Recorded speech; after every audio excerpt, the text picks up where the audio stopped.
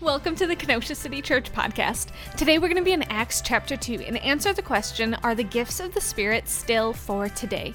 Enjoy the message. The church that we see in the Word of God is a place where we meet together and we eagerly expect God to move. And so, and this is precisely what we find here today. We're going to be in Acts chapter 2. Jesus, he died on the cross. He rose from the dead. That's what we celebrate at Easter. Jesus then, while he rose from the dead, he met his disciples again. He met 500 different people, and he gave them a mission. He gave them a mission to go into the world and make followers of Christ. Make it locally, make it in your neighborhood, make it in the neighborhood you wouldn't go into, and make it all throughout the world. And that's very important. That is why we exist. We exist as a church to make God known. We exist as a church to grow together in Jesus Christ, to experience Him afresh. That is, if you pull everything back from the church, that needs to be our nucleus. All right, and we miss that because we make the church about something else, and they may be good things, but not the main thing. Now, what's interesting is before Jesus said go, and before He let them loose on the mission He told them to do, He said you need to wait. You need to wait for the coming of the Spirit of God to come upon you, the Holy Spirit. When you place your faith in Jesus Christ, you receive the Holy Spirit. That is the Spirit of God, the same Spirit that rose Jesus Christ from the dead. He comes to reside in you. But they had not received it yet. This was a promise yet to be given to them.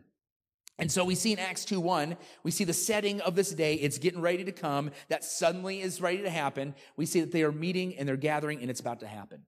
Now, I don't know about you, but suddenly comes quickly. You can prepare for suddenly. Maybe you're getting a job and you're waiting for that call back, and then suddenly that call comes. You don't know when it's going to come. And in that meeting, in that waiting time, you have that anxiety or the anxiousness of that call. Or maybe suddenly has come to you if you're in the military and there's a war and you're being called up to war. Or maybe that suddenly is that, you're on the verge of engagement and you think that the guy is going to ask very soon, but you are, I'm talking to you ladies here, and you're just, I don't know when it's going to be, but when it suddenly happens, it's like, oh, and then you'll go on Facebook, you do the little ring things, everybody sees your ring, all that thing. And so it's like, but you don't know when the suddenly is going to happen.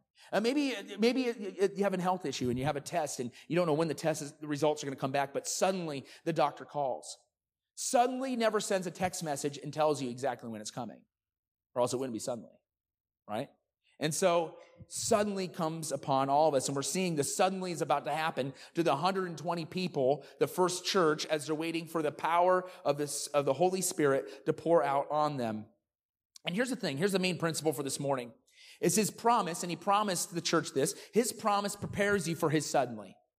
His promise prepares you for this suddenly, whether it's a sudden event in your life, or whether it's a God thing in your life, or it's a test result, a job, whatever. His promises, we are children of God. If you've placed your faith in Jesus Christ, that you don't have to be held back or be a hostage to the suddenly. You're prepared for that suddenly when it comes. God wants us to trust Him in the suddenly. He is not a casual, He is not an uninterested, or He's not a distant God. He's a God that you can know personally. He's a God that He wants you to know Him personally. And not just know about Him, but actually know Him. Know His kindness. Know that He wants to demonstrate His sovereignty, that is His all control and His might in your life. And when His Spirit arrives, and we're going to see in the Bible today, when His Spirit arrives, we receive His presence that is all-consuming. When God shows up, when the Spirit shows up, He will consume you. If you let Him, He will consume you. Let's take a look at Acts chapter 2. Acts is Matthew, Mark, Luke, John, Acts. So Acts chapter 2, verse 1. It starts off with this. It says, when the day of Pentecost arrived, they were all together in one place, and suddenly there came from heaven a sound like a mighty rushing wind, and it filled the entire house where they were sitting. And divided tongues as of fire appeared to them and rested on each one of them. Now, before I go any further in here, you're in for a treat, all right? We are approaching some of the most controversial. Listen, we only make them controversial. They're not controversial to God. We only make them controversial. But the thing is, we are approaching some of the most controversial texts in Scripture. A lot of times when I sit under a pastor or whatever that preaches this, they actually skip this part. It was like, oh, come on, why are you skipping that? I get it, because when I started studying this, I'm like, oh, this is going to cause some controversy, all right? So, and the thing is, you're in for a treat today. Should I go for this or should I skip it? All right, let's go for it. Here we go. So, the big day has arrived, and in God's sovereign knowledge, He was pouring out his Spirit on a very strategic day. This strategic day we see here on the day of Pentecost. This is a Jewish holiday. This is a holiday that many Jewish people from all around the world that dispersed away from Jerusalem would come into Jerusalem to celebrate the 50th day after Passover, which was the day that traditionally that Moses gave the law, and they'd have just a giant old feast. All right.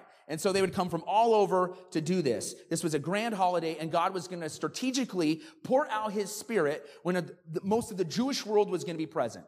I think that's a pretty good idea.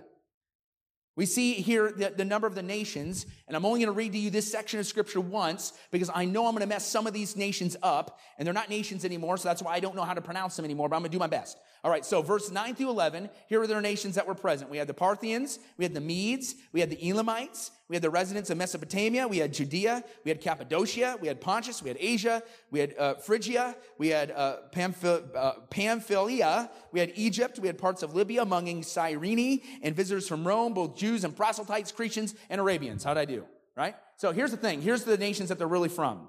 Iran, modern day. Iran, Turkey, North Africa, Crete, Rome, Arabia, Egypt, Syria, and really all parts of the Middle East. You can see there on the map on the screen. They were all coming to Jerusalem to celebrate Pentecost, and strategically, and God knows all things because he's God, he is going to unleash the Holy Spirit when the Jewish world was going to hear and see the demonstration of God's ministry of the message of Jesus Christ. So we see here in verse 2, and everybody say it together, and suddenly there came from heaven a sound like a mighty rushing wind, and it filled the entire house where they were sitting. Even though the believers were waiting for this promise, they did not know when the suddenly was going to happen. They were waiting days on end. Jesus says, don't go anywhere until the Holy Spirit occurs. Now, can you imagine 120 people in this room? I know after day 2, people will be like, okay, come on. Like, really? What's... like people were probably getting a little, testy a little bit, but the Bible says they prayed, and that's good. When you get kind of grumbly, you need to go in prayer to have God just give you the right perspective of what's going on. They're praying, they're waiting days, and then suddenly the Holy Spirit comes. And you'll notice that when the Spirit comes, he doesn't come in a whimper. He doesn't come in just a nice, gentle whisper, Holy Spirit. It's not like that. It's very disrupting. In fact, we see here the Spirit is described as a mighty rushing wind, and on over the heads of the church were tongues of fire. What? Now, that's a really interesting picture, I think. But I want to be honest with you. This isn't just a metaphorical picture of what the Holy Spirit is. This actually happened. This is a narrative. They're telling you what actually happened. This room, when the Holy Spirit came, a mighty rushing wind came, and tongues of fire was over their heads. Now, I just want to pause here. What happens when you have a mighty rushing wind and fire? What happens to that fire? It goes nuts. It goes out of control, right? And so I'm going to give you a little story of my stupidity. I know you guys like this. But I had a burn pit. I've thrown it away after this instance because I got so scared. But I had a burn pit in my backyard. And one day on a nice, calm, gentle day, blue skies, I decided I'm going to make a nice fire in my backyard. And so I decided that I was going to put my old Christmas wreath in the... my old Christmas wreath in my burn pit, and I'm just going to watch it gently burn because there was no wind or whatever. So I light the Christmas wreath. It's going. I'm sitting back there. I'm like, oh, this fire is so cool. It's so fast, whatever. But out of nowhere, and I kid you not, there was no wind until I lit that Christmas wreath because God was going to teach me a lesson. But I lit this Christmas wreath, and a 35-mile-an-hour sustained wind gusted in my backyard. I'm sure it was all over Kenosha, but it was definitely my backyard. And it lit that wreath up so bad, it engulfed the entire burn pit, and it began to grow to where it started catching my big, tall tree on fire. My neighbors started getting scared, saying, do I need to call the fire department? And I realized that if I don't do something to try to put this fire out, it's going to burn my house down. And so, of course, I ran I ran over to the house. I have a habit of always locking my side door, even when I'm home. And so I locked my side door because I was going to yell for Allison to get me the extinguisher. The door was locked. She was somewhere, and I'm pounding on the door. Honey, open up, open up, open up. She opens up the door, kind of gives me that look. I'm like, and she just looks at me. I'm like, fire, fire. She looks at the fire, and she just looks at me like, Andy, you're an idiot. And so... And she goes to the basement, gives me this honking old fire extinguisher, and I extinguished that fire out. And so much smoke came from that fire that engulfed our whole house. The wind took it down the street, and literally you could see as that smoke cloud went down the street, neighbors just opened up all their doors. Boop, boop, boop, boop, boop, boop, boop. They're all looking like, what is going on here? Is their house on fire? It's like, no, just a grill out. That's what happens when you have a mighty rushing wind and a fire. You can't mistake it. It's amazing what a large gust of wind will do to fire. But what we're seeing described in Acts 2, the characteristics of the Holy Spirit wants to set us ablaze. And I don't know if you've seen a fire at night, but he wants to illuminate us to where people can unmistakably say, God is at work. God is at work. When God is present, the first thing he does is he pushes us to praise. When we know God is present, we're like, God, I got a lot of work for you I need to do. No. He pushes us to praise. And we'll see that in our text this morning. It fills us with power and it illuminates the gospel of Jesus so that we make much of God. We're not like, I just want to have this experience with God so I can have this experience with God. Wrong. God wants us to be filled with his power so that others know Jesus. Period. Now, I'm not saying it can't be exciting. That's not the end goal. His promise prepares you for the suddenly. And when he suddenly comes, the second point is, his presence makes you praise. Verse 4, and they were all filled with the Holy Spirit, and they began to speak in other tongues as the Spirit gave them utterance. Here it is. The promise is being fulfilled. They were all filled with the Holy Spirit. The instance of the believers here receiving the Spirit is what we call the baptism of the Holy Spirit. This feeling is in the indicative mood in the Greek, and what this means to all of us that don't know Greek, that's fine. I'm just saying this to say that this is something that happens to you. So this baptism of the Spirit is something that happens to you. It's not something that we ask for. What we see from how the original construct of the language, it happens to you. They waited, he came. Now, for us today, I would say that that today, when you place your faith in Jesus Christ, you receive the Holy Spirit. You receive the Holy Spirit. In fact, we see this. It's very clear. Ephesians 8:9 says, anyone who does not have the Spirit of Christ does not belong to him. That's very clear. So when you place your faith in Christ, you don't be like, do I have the Holy Spirit or not? Do I have the Holy Spirit? Yes, you do. You have the Holy Spirit. We call that the baptism of the Spirit. The Holy Spirit is given to all believers in the New Testament church. Ephesians 1:13, we see the progression of salvation. We see in him also, when you heard the word of truth, the gospel of your salvation, and you believed in him, you were sealed and promised with the Holy Spirit. And we see here that when you heard the truth, you are able to respond to that truth. You're able to believe in him. And when you believe in him, you are sealed with that promise of the Holy Spirit. But here's the thing. I don't want you to be like, oh, great, Holy Spirit, got him. Let's move on to the next thing. Here's the thing. If you place your faith in Christ, you have the Holy Spirit, but that doesn't mean the Spirit has you. Does that make sense? That doesn't mean the Spirit has you. Although everyone who places their faith in Christ gets the Spirit, we must still seek to be filled with the Holy Spirit. Big difference there. To be filled with the Holy Spirit means we allow God to have our entire lives and the power of his Spirit. We see this in Ephesians 5:18, a command in Ephesians 5:18. He says, do not be drunk with wine, for that is debauchery, but be filled with the Holy Spirit. This filling in the original language is very different. It's not something that happens to you. It's actually a command that you need to pursue. You need to pursue this filling. How often? It's a continuous action all the time. So you need to daily ask God, I need to be full of your Spirit. Holy Spirit, in this area, I need the fullness of your Spirit right now. God, as I speak this morning, I need you to fill me with your Spirit. God, as I go through this day of my job, I need you to fill me with your Spirit. God, as I encounter this hard conversation, may it not be my words that I say, but God, I pray that you'd fill me with your Spirit, that you would be present in this conversation. This is a daily request and something that we need to seek in our everyday lives to be Spirit-filled, because we all know what it's like not to be Spirit-filled, right? We all know what it means to just walk in our own flesh or walk by our own power and do what we think is right. And we know, like, whoa, I don't think that's what God wants. That's the opposite of being filled with the Spirit. So baptism in the Spirit occurs once at conversion. Filling occurs throughout your life. To put it another way, at the baptism of the Spirit, you get the Spirit. But at the filling of the Spirit gets you. This is where we differ in terminology with the traditional Pentecostals, where they would say that baptism in the Spirit is a second experience that you need to seek after your conversion. I think we can all agree upon this. We all need to seek the Holy Spirit. And we all need to seek that he controls our life. Now, someone has said once, well, perhaps we're just playing a game of semantics. Filling with the Spirit, baptism is the Spirit. Perhaps we are playing a game of semantics, but we should strive to be accurate in our semantics of what we see here in the Bible. Verse 4, we see the church was baptized and filled together, and they began to speak in other tongues as the Spirit gave them utterance. Verse 5, let's pick up there. Now there were dwelling in Jerusalem Jews, devout men from every nation under heaven. And at this sound of the multitude, they heard the rushing wind. The sound of the multitude they came together, and they were bewildered because each one was hearing them speak in his own language. And they were amazed and astonished, saying, "Are not those who are speaking Galileans?" Now, what they mean by this is the Galileans, they weren't known to be educated. Like, these guys have never been to school, and they're speaking fluently in my language. Like, what's up with that? What's up with that?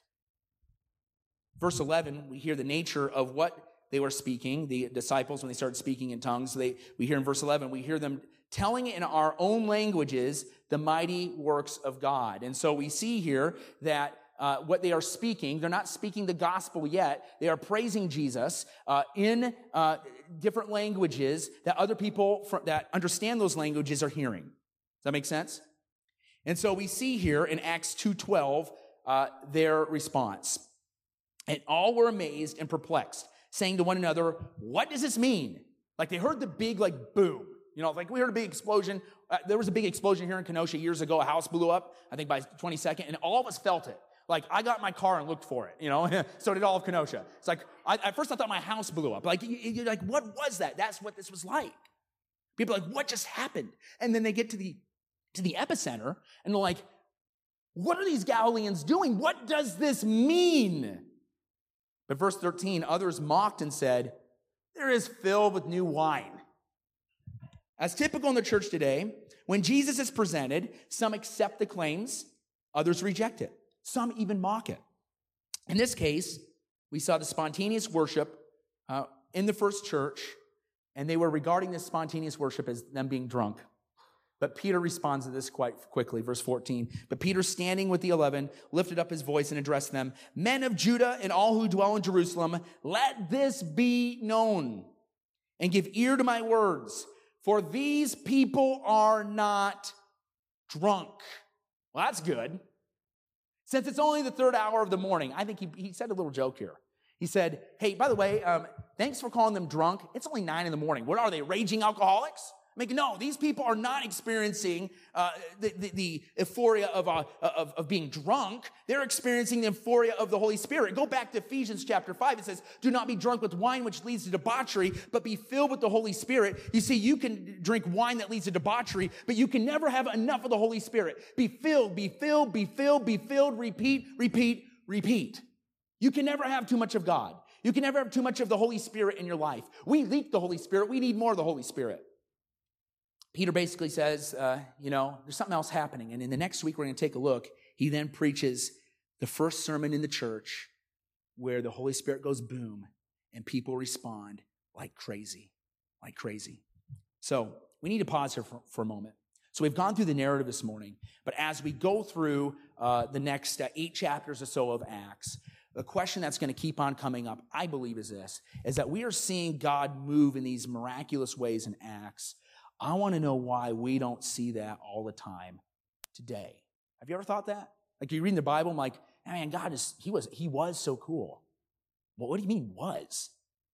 God is the same yesterday, today, and forever, it says in Hebrews. So what are we to make of this narrative? Remember, I said a couple weeks ago that this is a narrative and we need to pull out the application. So basically, let me just put it this way. Does he do all this stuff today? Are miracles for today? There's been a lot of reason to avoid this chapter. The reason why it's been so controversial is you can flip on certain Christian stations and you can watch the WWE version of preaching. And the WWE or UFC version of preaching are guys that come up there and they wear their white suits and they go and they have arenas and they make a spectacle out of it. And that's turned a lot of people off. And you've even seen scandals where people have, they speak about the Holy Spirit and they do miracles, and then you find out they've been robbing money and scandals and all that. And I just want to say this, is that I affirm that is grieving, but we should not take the excesses or even the counterfeits and throw out what is real about the Holy Spirit. And the only way that we can find out what's real about the Holy Spirit, we take God at His word, and so the Word of God needs to inform our experience so we know what to make of the experience, because if we take bad experience as informing us of what our experience should be, bad experience will rob you what is good that God wants to give you. Does that make sense? So, are miracles for today? Some in this room today would answer, no, they're not, they're gone. And that theological viewpoint is called cessationism. Others in this room today, you'd say, yes, they are for today. And you would be called continuous, because you believe that the Holy Spirit and His gifts today are for today. Others, they don't know. I just want to say that I believe that this is a minor issue. The major issue is the gospel of Jesus Christ, a number of doctrines that we would consider major. What you believe about the gifts of the Spirit, I would believe, are minor. And when we take a minor issue and we make it a major issue, we're outside the box. Here's the box. If you don't think they're for today, guess what? We love you. That's valid. I think we can learn from each other. Number two is don't know. You're trying to figure out. The next one is continuous. You believe they're for today. Where am I at? I'll let you know in just a second, all right? But notice what's outside the box. We have hyper-cessationists. These are people that are going to feel real uncomfortable here. They're going to want to convince everybody that the gifts aren't for today, but you are going to try to convert everybody to believe that the Spirit doesn't work today, and you're going to call all the stories that you hear just demonic or this or that, and so you have no tolerance for somebody who believes that the gifts are for today. You're going to find yourself outside the box. You're also going to find yourself out of the box if you're a hyper-continuist, if you believe that everybody should be doing this thing all at the same time or whatever. And so if you're in either one of those outside the box, you're going to feel uncomfortable here. I'm just being honest. Before we go further, we need to define what a miracle is. What a miracle is, this is by Wayne Grudem.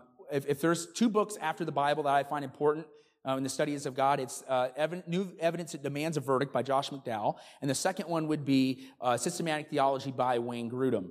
That is a very important book that has been a huge help for me. It says this, Wayne Grudem says this: a miracle is a less common kind of activity in which he increases the awe and wonder and bears witness to Jesus. That's the main point right there, to bear witness to Jesus. Hebrews 2:4 says this: while God also bore witness by signs and wonders and various miracles and by the gifts of the Holy Spirit, He distributed according to His will. So I can't conjure God and say, God, Andy to God, yes, I would really like the gift of healing right now, and I'd really like the gift of exhortation, and I need the gift of administration pronto, right now, God, over and out. It doesn't work that way. It's not according to my will, it's according to His will, because God, through His people, how He chooses to gift, makes a beautiful thing, and it's called the church. It's called the body of Christ. God is the originator of a miracle, and He works His supernatural that is according to His will. When we pray for miracles, we cannot twist the arm or say through a canned prayer or a certain formula that we can't twist God's arm to move.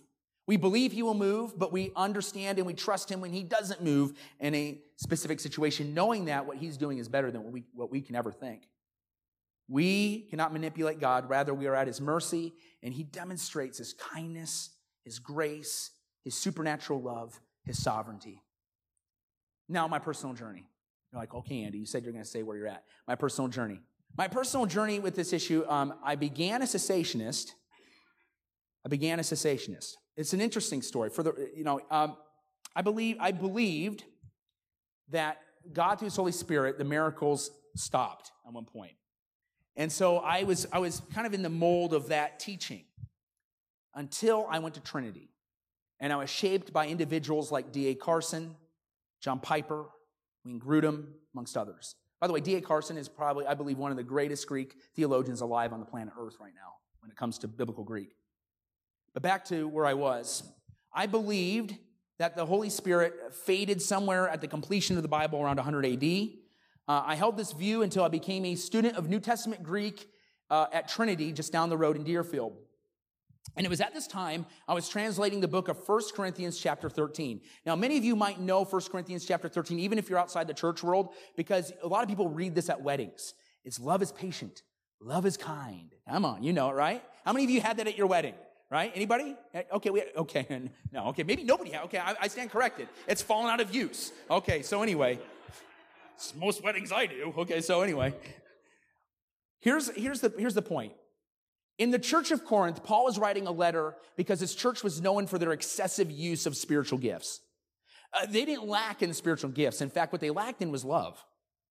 And so they would live out through all these giftings, but yet they didn't love each other. In fact, there was sin going on all over this church. You'd go in this church and they'd be that's the height of self-righteousness. By the way, if God chooses you to use you in a way that I would consider miraculous, that does not mean you're super spiritual. It just means God's using you. Does that make sense? And we need to be humble and thankful in those moments. But anyway, so he's writing to the church of Corinth and he's telling them, hey, you need to love. Paul asked the church of Corinth not to throw out the gifts because there were abuses, and there were abuses going on, but because there were abuses, he wanted to show them what mattered the most, and that is the superiority of love. Love will last forever, and anything and everything we do, including the activity of the Holy Spirit, will always point to Jesus and the love of Christ. So if you know a bunch of Bible stuff and you don't do it in the love of Christ, you're wrong. And stating that love, Paul states this in 1 Corinthians 13, that love will last forever. On the flip side, the gifts of the Spirit, which they loved and they excelled in, will not last forever. Let's take a look at this. This is what I translated, not now, but when I was at Trinity, 1 Corinthians 13, 8 through 13, it says this, love never ends. As for prophecies, they will pass away. As for tongues, they will cease. As for knowledge, it will pass away. For we know in part, we prophesy in part, but when the perfect comes, the partial will pass away. When I was a child, I spoke like a child, I thought like a child, I reasoned like a child. When I became a man, I grew up in childish ways. For now we see in a mirror dimly, but then face to face. Now I know in part, then I shall know fully, even as I have been fully known. So now faith, hope, and love abide, these three, but the greatest of these is love. As I was translating this passage, I noticed what happened to prophecies. They'll pass away. I noticed what will happen to tongues, that is, speaking a language you don't know supernaturally. They will cease. The supernatural knowledge, when God gives you information, and that will cease. That will pass away. These actions in the original language, and I don't bring up Greek too much because it's Greek to us, but it's important in this conversation. The actions in the original Greek point that this cessation that's going to happen is at a future point of when Paul was writing this to the Corinthians. So it's in a future point. And when it does happen, it will cease forever. It will be a completed action. So the question is, when will it happen? Verse 9, for we know in part and we prophesy in part, but when the perfect comes, the partial will pass away. First, the meaning of verse 12 to require that verse 10 is talking about the time of the Lord's return. Verse 12 says this, for we know we see in the mirror dimly, but then, that's the perfect, when the perfect comes, face to face. Now I know in part, then I shall know fully, even as I have been fully known. That word then in the verse 12 refers to the time of when the perfect comes in verse 10. And when the perfect comes, we will see face to face. And this is huge. That word face to face in the Old Testament is like when Moses saw God face to face. In Revelation 22:4, this is the future. When Jesus Christ comes back, and he's coming back. When Jesus Christ comes back, he will get away. We will no longer have experienced death, pain, sorrow, tears will be no more. It'll all be swallowed up because all things will be made new. And in Revelation 22:4, we will then be seeing him face to face. This term is reserved when we see God. How I used to interpret it was the completion of the scriptures. But that seems a little bit much of the situation. With the completed scriptures today, do I see God face to face? No, I don't see God face to face. Do I experience him? Yes, I do. Do I fully know him? No, I don't. I think the very fact that we have to even preach on this morning shows that we don't fully know. Verse 11, when I was a child, I spoke like a child. I thought like a child. I reasoned like a child. When I became a man, I gave up childish ways. For now we see in a mirror dimly, but then face to face. Now I know in part, then I shall know fully, even as I have been fully known. For I know in part, but then I shall know fully. When shall we know even as we have been known? God knows us. He knows everything about us. When shall we know as God knows us? Heaven. The second coming.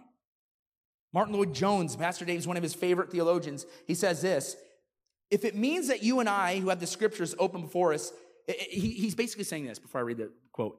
He's saying in response to those who say that the perfect is when the scripture ends instead of when Christ comes. Because if you make the argument the perfect is Scripture, then you can say the gift ceased. Martin Lloyd-Jones responds to this. He says, if it means that you or I, who have the Scriptures open before us, know much more than the Apostle Paul and God's truth, it means that we're altogether superior even to the apostles themselves, including the Apostle Paul. Indeed, there's only one word to describe such a view. It's nonsense. That's pretty strong. Again, if you do view that, I consider you in the box, so I wouldn't be that as strong as Martin Lloyd-Jones, but it is a big stretch to say that we fully know him as he knows us. It's a big stretch to say that we see him now face to face. We can see him veiled. We know him in a veiled way. But when the perfect comes, the partial will be done away with. And he's referring to specifically here knowledge, tongues, and prophecies, and really all the other gifts for that matter. John Calvin says this. He's responding to people that say it's not the coming of Jesus. It is wrong of people to make this whole discussion apply to the intervening of time. I had to make a decision when I was studying New Testament Greek. I'm either going to hold what I was passed down to me. I was either going to hold what I believed was true because I had good constructed arguments, had good theological constructed arguments, or I had to look at the Word of God and say, I'm going to be obedient to what I see in the New Testament Greek, in the Bible. What do I do? And I know what, for a couple days there, I really wrestled with it because I had to swallow a lot of pride. I argued with a lot of people that said the gifts were ceased, and now I'm seeing in God's Word that I'm wrong. D.A. Carson says this, the first is obvious. There does not appear to be a biblical warrant, at least from this chapter, from banning of the gifts on the grounds that Scripture anticipates their early demise. This does not mean, of course, that everything that passes for prophecy or the gift of tongues is genuine. So to make clear, I believe the Holy Spirit can and do anything through us. Let's just make this simple, because where am I going with this? I believe that God can and will do anything he wants to do, period. And the thing is, someone can say, well, Andy, what's going to happen? What happens if someone stands up in our service and they just disrupt it? I'll tell them to quit disrupting us because there's order. Whatever we feel like God is leading us to do, it needs to line up with the Word of God, right? In fact, we're told this very specifically. 1 John 4:1, it says, Beloved, do not believe every spirit, but test the spirits to see whether they are from God, for many false prophets have gone into the world. Again, that doesn't mean that if there's false prophets, we throw out what God is doing. It just means we need to test everything to say, God, are you really doing this? I want the Spirit of God to do what he wants to do in order, and we don't need to be afraid of it. Listen, this is what Jonathan Edwards said. Jonathan Edwards, the Puritan. Because sometimes we're so scared of the Spirit, we throw him out because we're afraid of disorder, we're afraid someone's going to do something wrong. That is why the leadership of the church needs to shepherd through the Word of God what things are happening. And when things are wrong, we call it out as wrong. But this is what Jonathan Edwards says, great Puritan theologian. Things were happening in his meetings. Just crazy phenomena were happening in his meetings. And people were starting to say, why don't you just shut this down?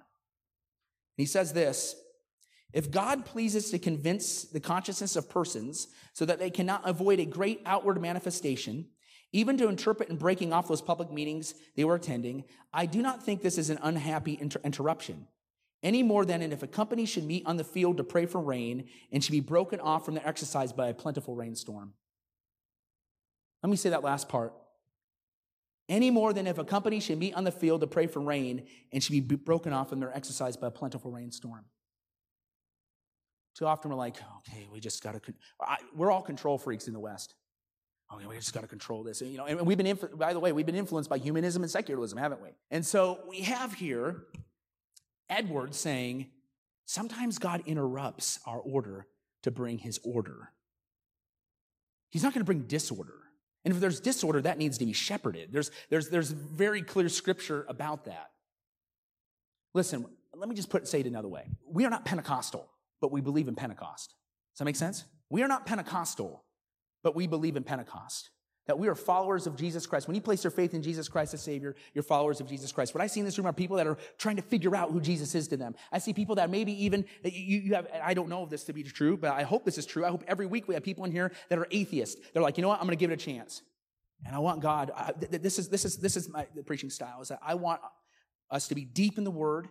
I want it to be deeply applicational, but I want us to have space to where I don't have my messages all worked out. I'm like, okay, this is all what God's going to say. When he needs to show up, he can interrupt this whenever he wants.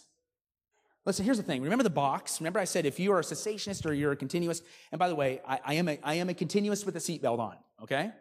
That's what I say. I'm a continuous with a seatbelt on. All right, let's go for the ride. Hang on. And the reason why is because I believe that the excesses on other ends are damaging. If you're a cemetery and you call the things of the Lord satanic, you are calling the Lord, that's like when they called Jesus Beelzebul. In the Gospels, when they said the works of Jesus are of the enemy, that doesn't do any help. And some of it could be. And listen, if you want to know if something's a work of God, whether it's miraculous or whether it's teaching or whatever a church is doing, look at that fruit down the line. If it's not fruitful, it wasn't of God. Plain and simple. I think we can all agree that God can and will do anything he wants to do, whether we give him permission or not. Well, when we impact God's word, we don't want to just be somebody who knows the word. We want to know the person of Jesus Christ. And you can't know Jesus just by knowing things about him. You need to know him personally. Do you have a relationship with Almighty God? Do you have a relationship with Jesus Christ? You see, he created you to have a relationship with him. Did you know that? You were wonderfully and fearfully made in your mother's womb. You were created to know God. The problem is we've sinned. We've done something wrong in our past, in our present, and undoubtedly in our future.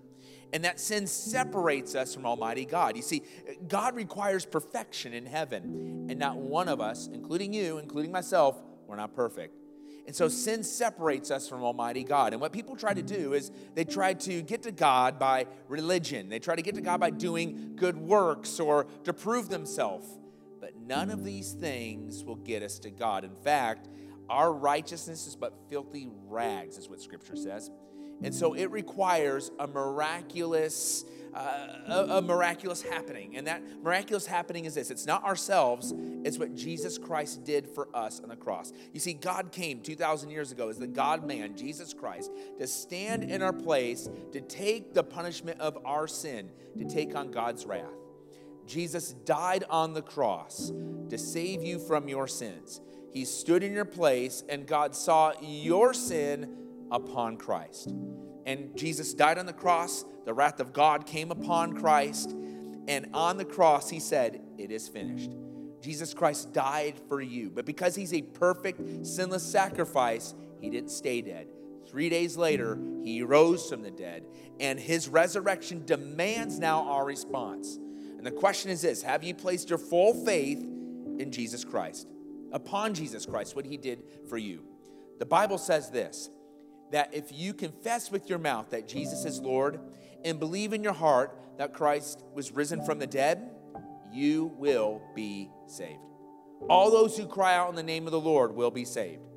For God so loved the world that he gave his one and only Son, that whosoever believes in him shall not perish, that means die spiritually, but have everlasting life. Have you personally placed your faith and trust in Jesus? If you're not sure or you know you haven't, right now is the time. You might think like, well, let me get things figured out first. No, today is the day of your salvation, Scripture says. That means that you come as you are, but Christ doesn't leave you as you are. He takes you where he is going. So why don't you just pray with me right now? Why don't you consider Jesus? Why don't you place your faith and trust in Jesus right now? This prayer that I'm about to pray isn't going to save you. It's Christ who's already saved you. I'm just helping you communicate to God. So if you want to place your faith and trust with Jesus right now, will you just pray along with me? Just say, Lord Jesus, I realize I've sinned, and I realize I need a Savior. So Lord Jesus, will you save me? I place my full faith and trust upon you. Thank you for dying on the cross, saving me from my sins. Thank you for raising from the dead. Help me follow you now. I trust you, Jesus. In Jesus' name, amen. If you have placed your faith and trust in Jesus right now, the Bible says you have become a son or daughter of the King. You have been forgiven of your sins. And know this, that once you are held in the grip of God, nothing can pluck you from his hand. Also know this, when you place your faith and trust in Jesus, there's a party in heaven happening right now. When just one person gives their life to Jesus, the angels rejoice in heaven. Thanks again for listening to this week's episode. If you would like to know more about Kenosha City Church, then check us out online at kenosha.church or on Facebook, Instagram, and YouTube at Kenosha City Church. Lastly, if you enjoyed this episode, we encourage you to follow us so that you never have to miss an episode. At Kenosha City Church, we are not perfect people, but real people being made new through Jesus.